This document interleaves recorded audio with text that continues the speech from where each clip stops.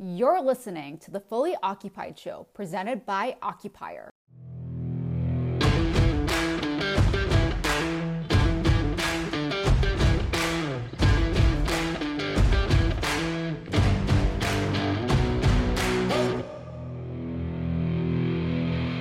Hey everybody, thanks for tuning in to Fully Occupied. We got a great show for you today. Damian Repucci joins us. Damian is the CEO and founder of Parslii, that's Parslii.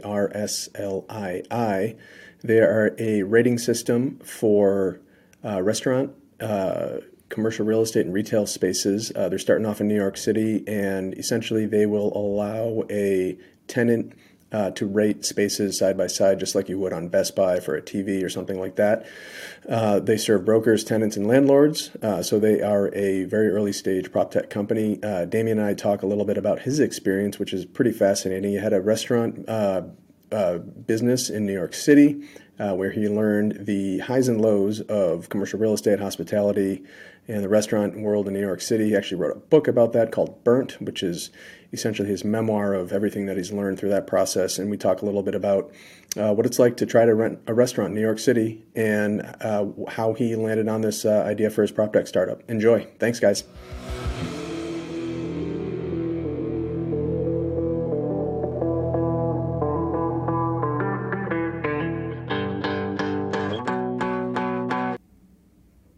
Hey, Damian, welcome to the show. Thanks for joining us. Hey, Matt. Thank you for having me.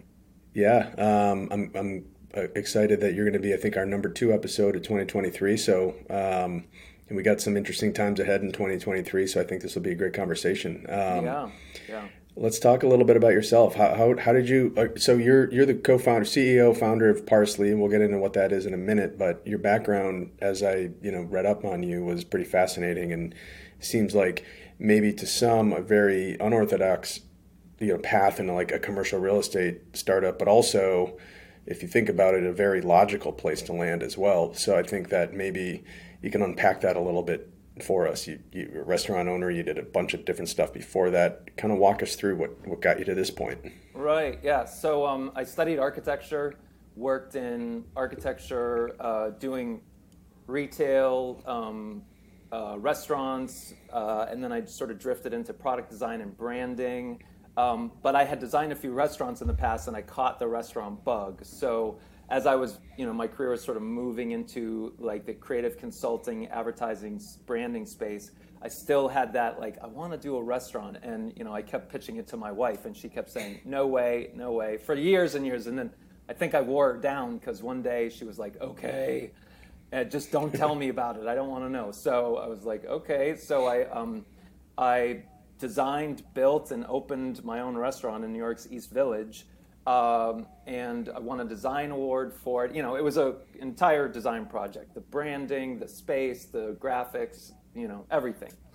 And I love taking little projects and making huge, immense projects out of them. So I opened a restaurant, and I was continually punched in the face with hard lessons of like, oh my gosh, why didn't someone tell me this or that thing before? It would have saved me a lot of time, money, emotional turmoil, etc. And a lot of that came from getting tied to a bad lease in a bad space with a bad landlord, and lots of drama came from that. And through that process, I thought there's gotta be a better way to pick a property. Like, there's tons of data out there. Why can't that be harnessed to make a more transparent, objective, process of comparing different spaces and coming up with the one best suited for your business? But I was so busy with the restaurant that it just, was always kicking around in the back of my head. Then there was a fire in an apartment above the restaurant, late 2018, and the fire department put that out, but all the water came cascading down and destroyed the restaurant. Brutal. Totally brutal. And, but I was, of course, I when I got that phone call, I was like, of course this happened. What else could go fitting wrong? end. Fitting end, yeah. So the bad landlord made it impossible to reopen, and in the time span that I used, that I had waiting for insurance money and sorting out the legal stuff with the lease, I, just started jotting down all these stories I had from the restaurant because I would always tell friends and regulars, crazy stories like fires, burglaries, lawsuits, there's all sorts of stuff. And they would be like, you should write a book. And I'm like, I don't have time to write a book. So I started jotting down, I suddenly had time. So I started jotting down stories and it became a book. And through that process, the idea for Parsley sort of distilled in my head, and I came up with a concept for what I wanted to do. So circuitous route, but it brought me to the point where I was like, okay, what do I do with this? So I, ended up launching Parsley from that. That's awesome. Obviously, a tough end to the restaurant life, but at least it got you to where you are today. I want to hit on the restaurant for a second. What kind of cuisine were we talking here? So, I come from, Italian origins, and I've been a huge fan of pizza for years, and I thought, pizza is profitable, I'll do pizza, but so it was a Neapolitan pizza restaurant at its base, but I wanted to have a fuller menu. I had, my wife and I lived in London for a while, and while I was there, I interned in a couple famous British restaurants, so I sort of had a foundation of, British butchery and vegetable, cooking, that sort of thing. So I wanted to bring that simplicity to the concept, but I also, for whatever crazy reason, coming from the creative development and branding side, I wanted to bring innovation to my restaurant and to the restaurant world. And for instance, opening with no tipping. I wanted to grind my own flour. I wanted to do a modern American interpretation of traditional Neapolitan pizza. So I wanted to source everything locally. And so I had all these ideas. And, what I was not really understanding was there's a huge learning curve to grinding your own flour, huge learning curve to figuring out how to make pizza in a wood oven. And I was setting myself up for lots of hard lessons. So it was quite an experience trying to wade through all that while you have, people coming through the door wanting to have a good time and have good food. So it was just super intense. Yeah, literally they don't see what's going on in the kitchen. Oh, yeah. That's one of the things about the restaurant world is everyone, on the public face, it's beautiful and everyone has a great time and there's alcohol and great food. But behind the scenes, there's always turmoil with staff and with finances and with landlords. And so it's a really weird dichotomy that, you have to put a really happy face on. And no one really wants to hear your problems. They just want to have a good time. That's what they're paying for. So you have to learn how to shift really quickly between the two and just sort of put it all behind you and do your job. But yeah, do your front of the house job. So yeah. What, you mentioned a couple of, you mentioned getting into a bad lease with a bad landlord. Tell us some experiences about that, because I imagine those might be in your book, but what are a couple of, lessons that you learned from that? Yeah, so one of the biggest things I learned was not to trust anyone. In that, I came to, I had, been in business, worked in professional situations for years, and I came to the restaurant development with this idea of I am going to, act professionally and in good faith. I expect others to do the same for me, so I'm going to trust that we're going to meet on the same plane. And I was quickly awakened to the fact that if you do that, you might get burnt really badly. And the lease situation, when you're looking for a space, I designed, I had this idea in my head of this successful restaurant. I was pitching this to potential investors, talking about how it's going to be great, how it's going to be successful. So you have these sort of, your bias is optimist, which is great. Mm-hmm. You should. However, you'll look at a space and think I can make this work. This is going to be great, or it's in a great location. And so you come at it with I'm going to make this work. It's going to be amazing. But then, okay, I need to do my due diligence, and I sort of try to find some stuff online, and I go to the broker. Hey, I've heard some weird things about this landlord with, residential tenants. Some people had thought he was a thug or whatever. And the broker says, oh, commercial tenants are different. It's higher rent, so it's more like a partnership. And look, if you just pay your rent, he'll leave you alone, no problem. And you think like, okay, I can do Yeah, that. I'll ignore that red flag. Yeah. Right, exactly. And then I signed the lease, and I trusted an attorney who had restaurant experience to negotiate the lease, and it was my first lease, so I was like, he's a professional, he has a degree, et cetera, et cetera. He said, okay, the lease is okay to sign. This stuff is typical. It's a little strong, but it's sort of typical.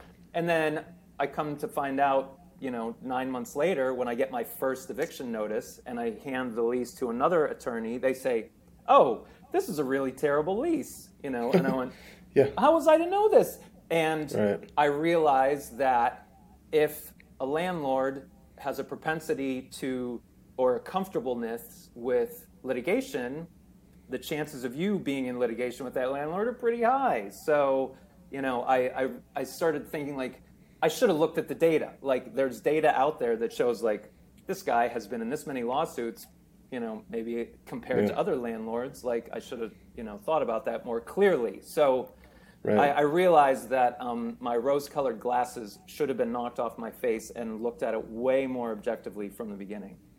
Yeah. And having never, I'm guessing, searched for commercial space, you probably at one point were like, oh, I'm just going to check out some spaces. I don't, let's see what this process is like. But then I would imagine, especially in Manhattan, in the restaurant world, it's just a Wild West. There's probably a million locations that you could look at. How do you start even thinking about narrowing it down? Like, you pick a neighborhood, you pick a street, you find a broker to tell you where to go. Like, what was your thought process there? So I wanted, my thought process basically was, I wanted to be, because it was pizza, I wanted to be in the pizza conversation. And so looking at all the pizza landscape in New York and the restaurant landscape, you also have to come at it from, when people go out in the city, where do they typically go out? Where do they want to go out? Where is your core audience going to be located most of the time? And I thought, the East Village is a great sort of the beating heart of a lot of the young restaurant-going crowd. There's a lot of great pizza there, so you could, and it's not competition. It's more like a, community of, because the people go on pizza crawls. There's pizza tours. There's lots of stuff. So, to open a pizza place on the Upper West Side, you're sort of an outlier. Opening in the East Village, you're more in the mix. So that was the initial thought. So I was looking on the Lower East Side, East Village, a little bit in Greenwich Village, but I also wanted to find value because I didn't want to, be saddled with a huge rent. Like, everyone says like, oh, if you have a bad month, February's short, like, rent is a big problem. So you gotta mitigate that risk. So that was the initial thought. But then I looked at maybe 40 or 50 different spaces, and you see lots of junk and, lots of stuff that just needs tons of work and lots of problems. But, every broker just tries to spin it just because they want you to sign. They don't really, care about what your success is going to be. They want the commission, which that's how it is. So I have a knack for... maybe it's a curse, for looking at a bad space and being able to picture what it can be. Like I've done this with residential apartments. Like, this is a crappy little apartment, but if like we take down this the wall, potential. Yeah, I see the potential. And, then I, create another big project for myself. So I went at looking for a restaurant with those, location, customer crowd, that sort of thing in mind. And I came to realize that those are almost secondary to markers for the potential success of your restaurant. They take a backseat to other factors, such as the landlord, and another thing that people often miss is property taxes. I guarantee you that most tenants don't understand New York City property tax increases, and a large portion of landlords probably don't even understand New York City property tax increases. So I came to realize that this is a huge factor in the success of your, longevity of your business. Yeah, it's as much as a real estate enterprise to some degree as it is the actual concept of your restaurant. Obviously, once the restaurant gets popular and gets going and you start making a lot of money, the the risk of the rent and the taxes and the money that you've spent on the build out starts to normalize and become a little less of an issue, and hopefully when you have a good relationship with your landlord. But I could see there being a lot of pitfalls in there, especially if you're not experienced or you don't have, you know, a good broker that you trust and is going to steer you in the right direction, et cetera. Right. Yeah, it was actually, it wasn't until later. I had the restaurant. I had the restaurant, and I happened across an interview with Joe Bastianich, and he said the key thing to remember is every restaurant starts with a real estate deal. And I was like, of course, you know. Yeah. So screw that up, you screw the whole thing up. Yeah, exactly. You set yourself up for major problems, and I found myself, unfortunately, in a situation with major problems. The first week I opened the restaurant, I got served eviction papers, which meant that it was a complete setup. The landlord was waiting for me to finish the build out of hundreds of thousands of dollars on his space, finish, have a viable restaurant, and then get me the hell out of there. So, Jesus. And it was just, more drama from there. So, well, that sounds like probably a valuable life experience, but costly. Sorry to hear it. It was definitely valuable, but it was also really costly. I mean, you know, thank goodness my wife didn't kick me out because of it, but she should be sainted for all that I have dragged her through with this. But yeah, so through that, I came up with this idea for Parsley. Like, okay, like there needs to be some justice in this. This is an asymmetrical situation between landlords, tenants, and even brokers. You know, this lease process is asymmetrical. How do we level the playing field? There's got to be a way to leverage data and insights in that data to make it more efficient and less costly. So and you know, there's data out there. So I mean, there's a ton of data, right? There's private data, there's public data, there's word of mouth data, there's data that can be generated in out of documents, et cetera. So like, tell us how you start. Like, where did you start? How did you initially? So I had a lot of unfortunate, for every restaurant owner, you have a lot of experience with Yelp, whether you want to or not. And the problem with Yelp, which everybody knows, is that it's subjective. I could see a person walk into the door of the restaurant and go, they want to have a bad time. You know, sometimes you get that vibe from people. And sure enough, you know, an hour later after they leave, you check your phone and there's a bad Yelp review, and it's just like, so, you know, it's subjective data. I did not want Parsley to have any subjectivity to it. Parsley is a very arm's length system in that we put every restaurant through the same analysis process. We collect data that is publicly available or even privately available, but data that's generated. It's not anything that's a review or an opinion or anything like that. So it's all as objective as possible. Parsley itself does not put in any objective opinion or bias to the score or the report that we generate for each property. But at the moment, we're always adding more data points, but at the moment, every property gets put through over 60 different data points, from location, foot traffic, as I mentioned, property taxes, litigation, all sorts of different things. And it gets weighted and boiled down through our system into a score. So you can see the score and compare that score to other properties, scores in the, say the area, the neighborhood you're looking at. And then from there, you can buy the property reports for each of those and, line item, compare each property. Sort of like you're picking a TV on the Best Buy website. You can pick four, compare them, and you can, just see, it's kind of like Carfax for commercial property. You get all the information up front. Because, I realized firsthand, a tenant is left to do their own due diligence. And a lot of times, there's so much data out there, but a lot of times people don't know where to look for it. And even if they do know where to look for it, they don't know what to do with it once they found it.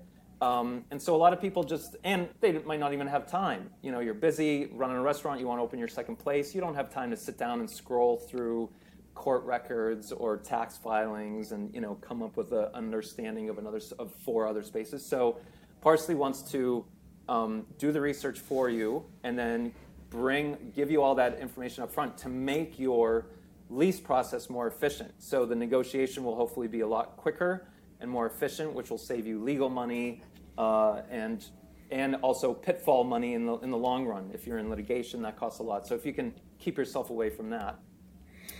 I'm off on a tangent, but... No, this is great. Are you focused specifically on the restaurant space right now, or is that... Absolutely not.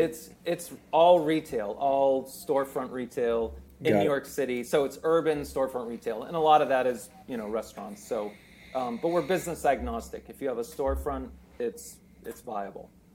Yep. And where are most of the customers coming from? Are they direct, like restaurant owners or like business owners who are kind of in your previous position where you're like, I have this concept or I want to open a new location. I got to get some information on a neighborhood. Right. So there are 3 distinct customer silos. One is the tenant, just like we're talking about, someone that a single tenant that wants to open a single unit restaurant or store, whatever, multi-unit tenant that want to open the next branch, that sort of thing. The other component, customer component, is the broker. So brokers can subscribe on a monthly basis for a professional account so that they can have the information for a property at their fingertips to be able to hand to potential clients. And also they can decide whether they want to list the property. If a property gets a really low Parsley score, they could decide it's not worth my time to try to lease this, I'll move on. Or if it has a really high one, it makes the lease process a lot more efficient. And then the third customer is the landlord. So I mentioned Yelp earlier. As a restaurant owner, Yelp would call me up. The salespeople would call me up and they'd say, "Oh, we just noticed that you got a bad Yelp review. Sorry about that." And I'd say, "Take it down." And they'd say, "Oh, well, we can't do that. But if you pay, a monthly subscription fee for enhanced Yelp, we can push that review down, push your profile higher, help you get more customers." And it's sort of like it coerces owners to come to the table and play nice with the Yelp system. And I thought, why not take a page out of that book and incentivize owners to play nice in the lease process. So if you're an owner, if you're a landlord and your property has a low Parsley score, you can subscribe to Parsley to augment your score by certifying that you're going to, for example, give tenant improvement money, give rent concession, give tenant protection lease language in the lease. You can certify that you have ESG practices in place. You can certify that you have upgraded your systems to comply with the upcoming climate laws. So there's a climate and environmental sustainability aspect to Parsley that if landlords are doing right by the city, by the laws, by customers, they can certify that and just be more transparent, and that increases their score. So we get customers from every aspect of the lease system. Yeah, but ultimately it provides the tenant with a lot more intelligence into making their decision, because these are things that they may not have even known that they should be looking for, right? Absolutely. Yeah. And a lot of times you can come to understand some of these things if you have a good attorney and they negotiate the crap out of the lease. Through that negotiation discovery process, they can say, "Oh, we see that the landlord has done XYZ with, they're trying to get you to pay this much property taxes with it."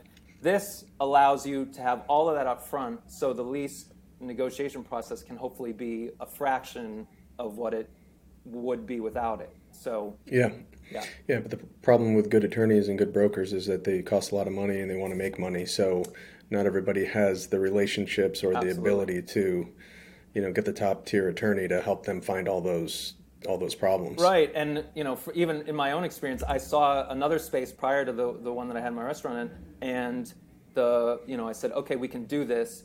And my attorney went into lease negotiation and realized that the landlord was acting in bad faith. He had already sent another lease somewhere else and, totally screwed it up. and my attorney's like, oh, sorry, well, here's my invoice for $5,000. So like a week's worth of nothing is suddenly $5,000, and that adds up really quickly. So oh yeah, especially when you're not making money yet. Yeah, right. So what's on the horizon for Parsley then? So is the plan to kind of focus on New York and build up the inventory there and work out kinks and try to figure out where the value drivers are for all those three key stakeholders, and then expand? Is there a absolutely. I guess what's the big vision? The big vision. So as you mentioned, New York is the initial traction location. We want to build traction, get product market fit, expand through the city, make sure that we work all the bugs out. And then the next phase would be to roll out to the other 9 million plus population cities in the United States. And then after that, there are 300 cities that have over 100,000 population, so we can roll out to other urban areas. And that, once we get that market, we can then take the system and apply it to office space, to rentals, to lots of different aspects of the real estate spectrum. Cool. But first things first.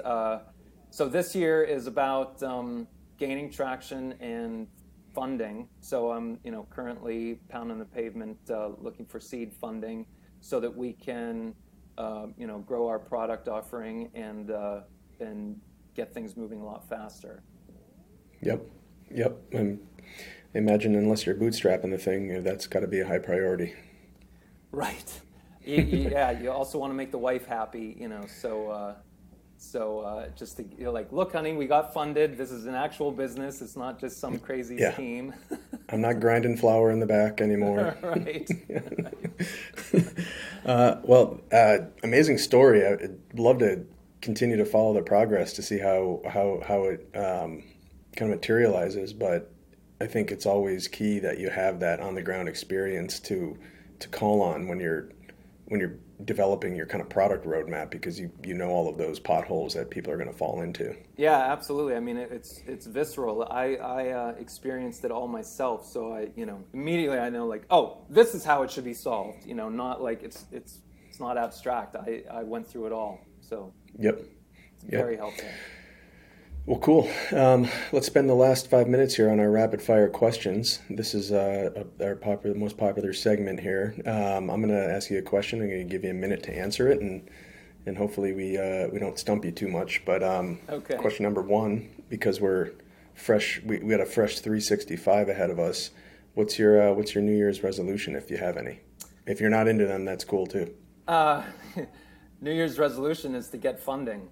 So whatever that takes. Whatever it takes. I love it. Well, you're a pizza maker, but what's your go-to breakfast? Go-to breakfast? Pretty simple. 2 cups of coffee, no sugar, little milk. Nice. There you go. Just get the juices flowing with some caffeine. Yep. I'm pretty much the same way these days. Yeah.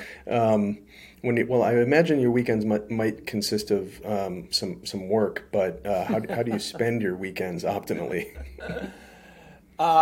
Weekends.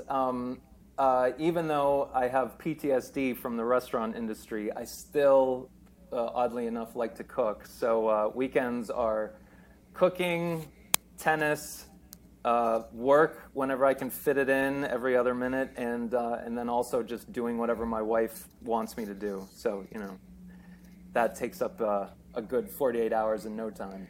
Yeah, before you know it, it's Monday morning and you're back on the grind. I feel you. Outside of work, what would you call your greatest achievement? Greatest achievement. I mean, I could say on a profound level, like raising a son, that sort of thing, but without screwing him up too much. But he's only 13, so we still have time to screw him up. So I won't say that yet. Yeah. Well, there's other factors in the world that could influence that too. Yeah. And I grew up in the country. My wife grew up in the suburbs. And, we're raising a kid in the city, and it's just like, I have no idea how to raise a kid in the city. So it's by the seat of our pants, certainly. Right. But I would say probably the greatest achievement. Oh boy, I don't know. I mean, it's work tangential, but I wrote a book and published it, so that's something. That's no small feat. Yeah. Well, Damien, it's been great having you on the show. This is a standard question that we ask everybody, but who are a couple of people you think would be great guests for us? So, really interesting guest, Claire Marie McDade. She is the founder of Arcnura, and Arcnura does analysis and consulting for large buildings, from the construction to the systems operating after it's built, in order to make large buildings more efficient and increase their longevity, which is a environmental, sustainable, consciousness sort of thing. She's really smart. She's a couple years ahead of me in terms of startup founding, but Arcnura is an interesting company, and she's doing some great stuff there. Someone else. This is kind of biased, but Peter Keckley. He's the co-founder of Upworthy. It's a media company, not quite related to what we're doing, but I say it's biased because he's my cousin. But there we go. But otherwise, he's a super intelligent, interesting guy, and always has his finger on the pulse of new developments. And I think he's developing something in climate tech, but he's kept a lot of stuff under wraps at the moment. So I'm curious to see what he's up to. And then one more. This is completely unrelated. J.P. Smith. He's a co-founder of a company called Skolum, and it is decentralized finance platform. And the reason I mentioned him is he used to be a regular at the restaurant, and he's Nice. in his low 20s, but he's easily the smartest person I've ever met. So everything I've talked to him about is just super fascinating, and his brain is 5 years ahead of everyone else's. So Skolum is super interesting. They just got 20 million in Series A, so they're churning and burning. It's super exciting for them. But those are three off the top of my head. I'll try to keep up when I talk to him then. Well, Damien, it's been great having you on the show. Thank you very much for having me. It's been a lot of fun. Yeah, good luck with everything with Parsley, and let's stay in touch. Thanks, Matt. Take care.